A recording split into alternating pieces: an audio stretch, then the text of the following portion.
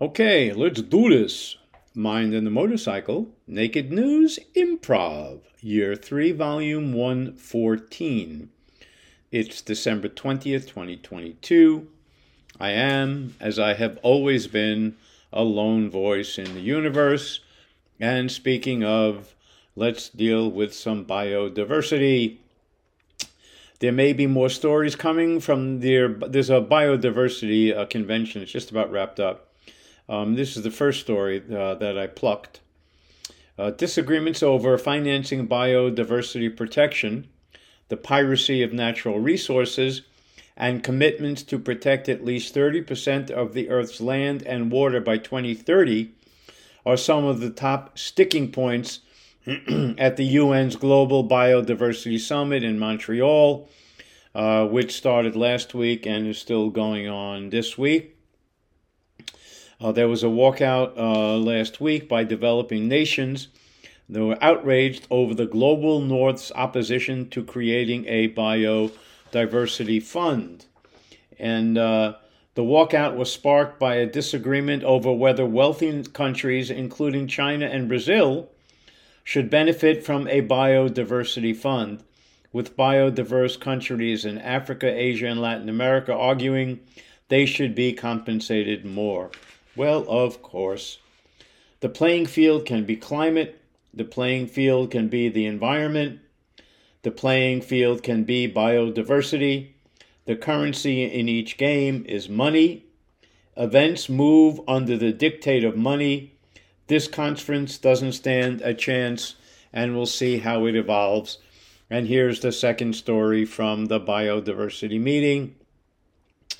Over the objections of the Democratic Republic of Congo and frustrations by other African nations, a final draft of the Kunming-Montreal Global Biodiversity Framework was adopted in the early hours of this past Monday. That conservationists say is not strong enough to prevent industries and corporate behemoths from continuing their destructive, profit-driven attacks on the natural world and vulnerable species. Well, I'm shocked. The draft agreement is weak, and that was according to Anne Lambrecht, leader of Greenpeace International's delegation. And we got some more. Well, a little bit of the supportive. Make no mistake, this is an historic result for nature. And this is according to Andrew Deutz, Director of Global Policy for Nature Conservancy. And in a statement, the Kunming-Montreal Global Biodiversity Framework provides a long-needed international blueprint to guide our collective turnaround of nature's fortunes within this crucial decade. And that's, of course, the optimism from establishment. While many expressed optimism that the Kunming-Montreal framework represents the beginning of a new era to protect the world's biodiversity, more critical conservationists like Greenpeace and Friends of the Earth International said people should not be fooled about what the deal contains and what it lacks. And they warned that the corporate capture of the Convention on Biodiversity made reaching the kind of deal the crisis demands impossible. And I was really taken by corporate capture. I'm going to read verbatim a paragraph. The text does not stipulate any regulation on corporations and instead promotes greenwashing measures such as nature-based solutions, which allow for offsetting for environmental destruction. And that's from Nellie Marian, and she's from the forestry folks. But I wanted to read it, and I actually printed it in red so I'd get it. The phrase I saw in here is corporate capture, describing how this agreement was taken over by the money. What a shock. And I'm going to stay with the world of the living. A policy rider included in the must-pass omnibus spending bill unveiled by the U.S. Congress is almost certain to doom the endangered North Atlantic right whale and that's according to some environmental groups who said that today. Maine's representatives and senators pushed to include a provision that would give the lobster fishing industry 6 years before it's required to take action that would prevent right whales from becoming entangled in fishing gear, which has contributed to the species' plummeting population. The species is down to just 340 individual whales and 70 females of breeding age. Entanglement in lobster fishing gear kills an average of 4 right whales per year. Zach. Wait. We're live. That was a phone call. My friend Zach. I'll have to call him back. And this from Jane Davenport, a senior attorney at the Defenders of Wildlife. It's not an exaggeration to say that this rider will doom the right whale to extinction. This is a classic case of our priorities. It is more important for us to eat lobster than it is for the right whale to survive. I wonder how long that species has been around versus us Homo saps. Zach. He's calling again. I got to keep going. Sorry. The nation's largest water supplier has declared a drought emergency, and I got to turn off my phone. So just hold on a really quick second, okay? Oh man, I'm sorry, but hey, we be live. All right, we're on airplane mode. I can't be disturbed. Okay, we're talking about the water supply in Southern California. It doesn't rain much in Southern California, so the district imports about half its water from the Colorado River and the northern Sierra Nevada via the State Water Project. It's a complex system of dams, canals, and reservoirs that provide drinking water for much of the state. Well, they're running out of water. I got one simple comment. The future is now. I got more news from California. And they get points here for at least trying to make an effort to do anything. California regulators approved an aggressive plan last week to achieve carbon neutrality in the state by 2045. The plan, approved by the California Air Resources Board, looks to move one of the world's largest economies to renewable energy and away from fossil fuels. I think that's great. Oh, that's Zach leaving a message. The board also previously approved a rule requiring all passenger vehicles sold in the state to be zero emission by 2035. The climate debacle is a global problem requiring global solutions, but California gets great points for the effort. Story about oil with a happy ending. First, the story. Senate Majority Leader Chuck Schumer said last week that he intends to force a floor vote as soon as last week in a bid to ram through Senator Joe Manchin's fossil fuel industry-friendly permitting bill, a ploy that climate groups and progressive lawmakers condemn and vowed to defeat. Really interesting. Both Schumer and Manchin have received large donations from a major utility giant and pipeline firms that would benefit from passage of the West Virginia Democrats' plan, which critics say uses the cover of permitting reform to advance regulatory changes long sought by the fossil fuel industry. Here's the surprise ending. After grabbing this story several days later, the Senate killed the bill, which is just great. This is the first time I have read about big oil not getting its way. The U.S. Post Office said it expects to buy more than 66,000 electric vehicles by the end of 2028, in a significant change from previous plans. The Postal Service aims to buy at least 60,000 next-generation delivery vehicles by 2028, at least 75%, which will be electric models. The USPS said in a statement that the feasibility of fully electrifying the fleet will continue to be explored. From me, this is a huge change and never should have been an issue in the first place. The Postmaster General is Louis DeJoy, and he's a putz. He's a Trump appointment who should be gone. Unions, Starbucks, in their largest labor action to date, Starbucks workers across the U.S. launched a 3-day strike last Friday with the goal of forcing the coffee giant to bargain in good faith with hundreds of newly organized shops and put an immediate end to its unlawful union-busting efforts. Starbucks Workers United said in a statement that roughly 1,000 baristas from approximately 100 unionized shops nationwide will walk off the job starting Friday.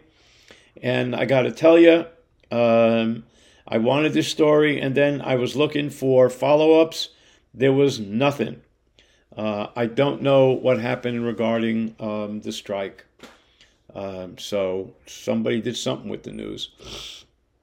Railroads, Democratic Congresswoman Rashida Tlaib of Michigan delivered an impassioned speech in support of rail workers last week, denouncing the rapacity of hugely profitable railroad giants and imploring President Joe Biden to use his executive authority to provide the essential employees with the paid sick leave that they've long been denied. We covered it. The government forced the workers to accept a package. It didn't have sick leave in it, and it's what they wanted. And I can't believe that the government would do that to the workers. To me, as long as the story has something to do with union rights, I want to share it. The railroad workers' strike threat, followed by government intervention, is a real mixed bag. And boy, am I being kind. Little good labor news. For the first time in nearly a decade, Congress has moved to increase the annual budget of the National Labor Relations Board. It's an extra $25 million for fiscal year 2023. From them, our national nightmare is over. You know I cover union news, and this is a good one. Unions need a strong NLRB if they want to stand up to ownership. Musk and Twitter.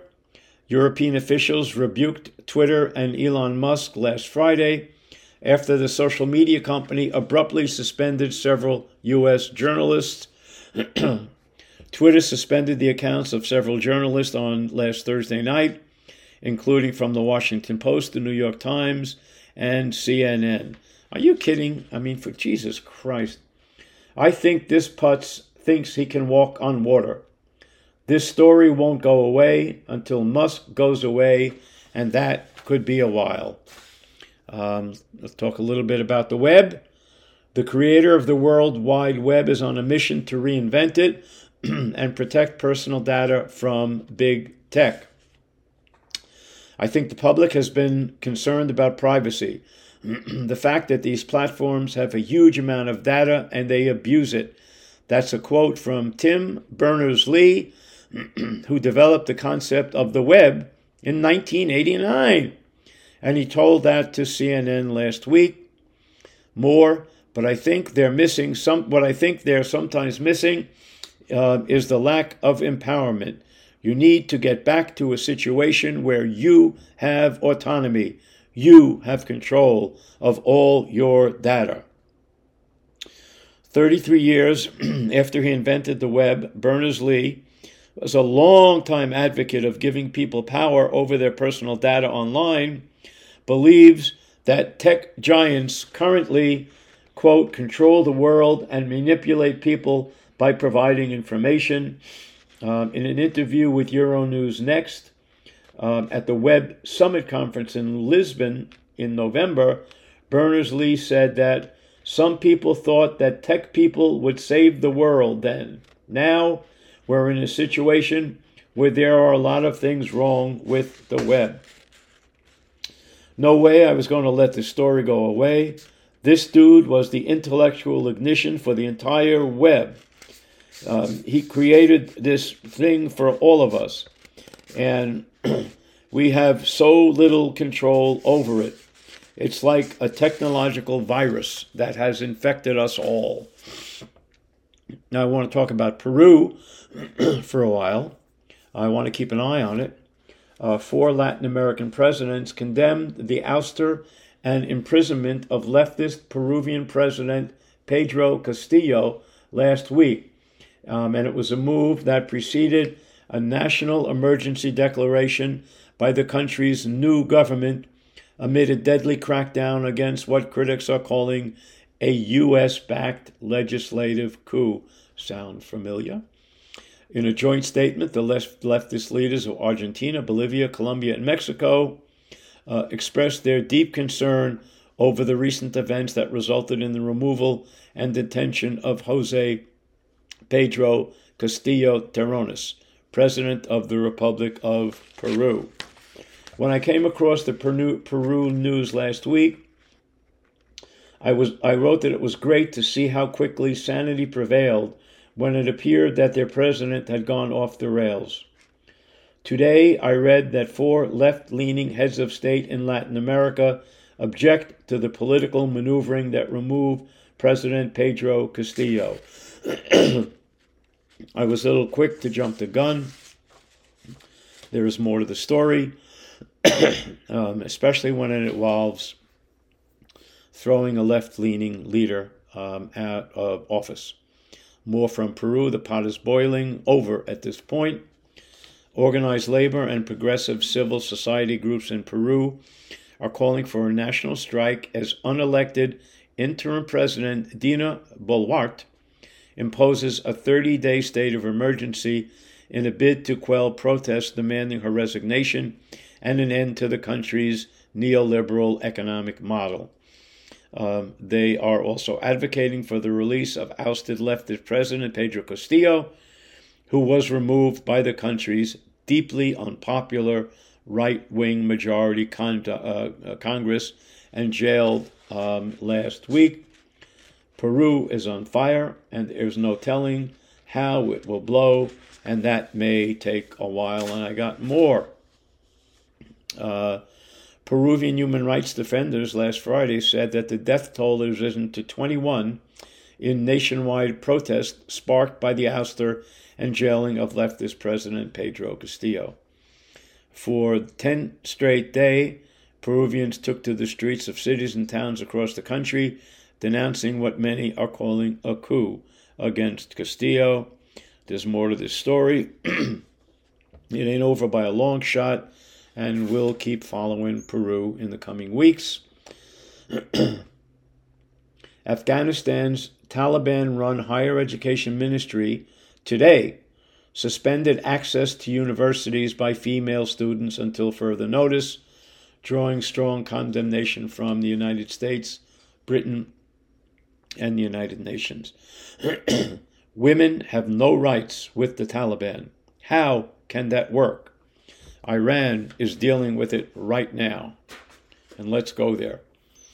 Dozens of children have died during the Iranian government's crackdown on protests across the country, prompting some to urge that the UN kick Iran out from the global body.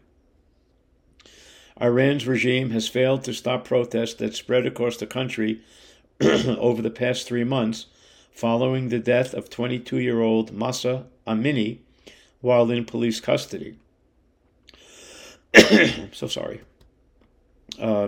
Reports indicate that at least 700 people have died due to the government's crackdown. This is increasingly feeling like a nuclear explosion, unleashing very powerful forces. This is more than a simple protest over the death of a young woman because of improper head covering. The Persian people are not like everybody else. Just ask Rumi. This is a very rich country culturally, and history can be moving forward with the possibility of change. All theocracies rule by fear. Famed primatologist and environmental activist Jane Goodall hasn't changed her opinion of former President Trump. In 2016, she likened the then presidential candidate's behavior to the aggression displayed by a male chimpanzee. And she's updated it and said, I see the same sort of behavior as a male chimpanzee will show when he is competing for dominance with another. I couldn't resist this one. We have this idea that evolution is always a positive development, which is true. However, every now and then, a species drops down a rung on the ladder, emulating their predecessor. The Donald could definitely suit up for the circus of life, missing only a banana in his hand. A recent report from USA Facts shows that 70,601 people died from fentanyl overdoses in the country in 2021. That is 26 times higher than a decade ago. 70,601 people. I grabbed this paragraph because I found it so shocking. We have a full-blown fentanyl invasion, and it is killing. New Zealand passed a law last week that would impose a lifetime ban on the young from buying cigarettes. It's a unique plan to phase out tobacco smoking in the country, and this was reported by the Associated Press. The bill says that tobacco can never be sold to anyone born after January 1, 2009. It would also order a reduction in the levels of nicotine allowed in tobacco and severely lower the number of retailers allowed to sell tobacco. So anybody from January 2009 on cannot get cigarettes. It's pretty interesting. Leave it to New Zealand.